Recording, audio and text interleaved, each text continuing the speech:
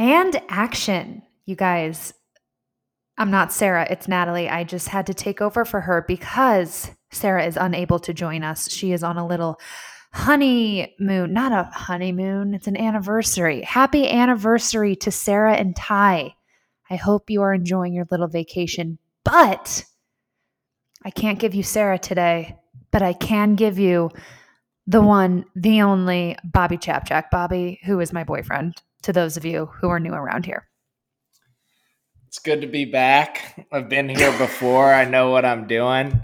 Not a novice any longer. No excuses.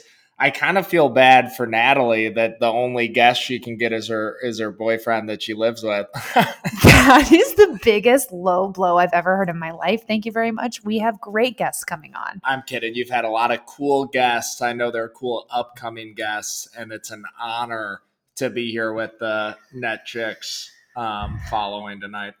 Yeah. Okay. So just because I want to make this quick and as painless as possible, I think I'm with you.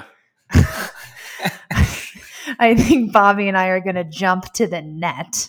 And we got a couple things to talk about. I just want to start off with the Golden Globes. Okay. It aired last night. Tina Fey and Amy Poehler were the hosts.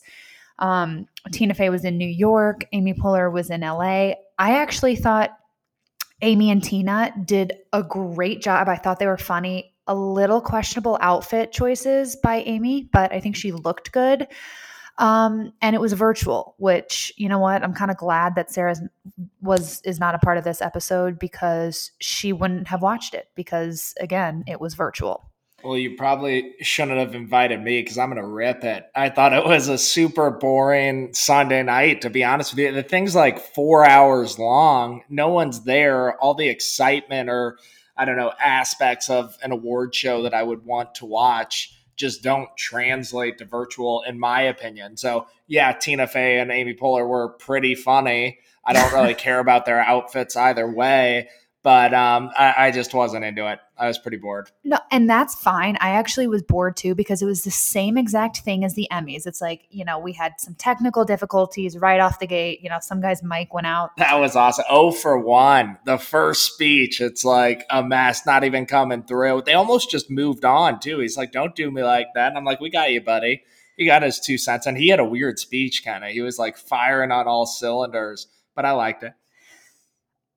Oh my God, I need to take a deep breath already. So yeah, I'm not giving this a 10 out of 10, but because I watched pretty much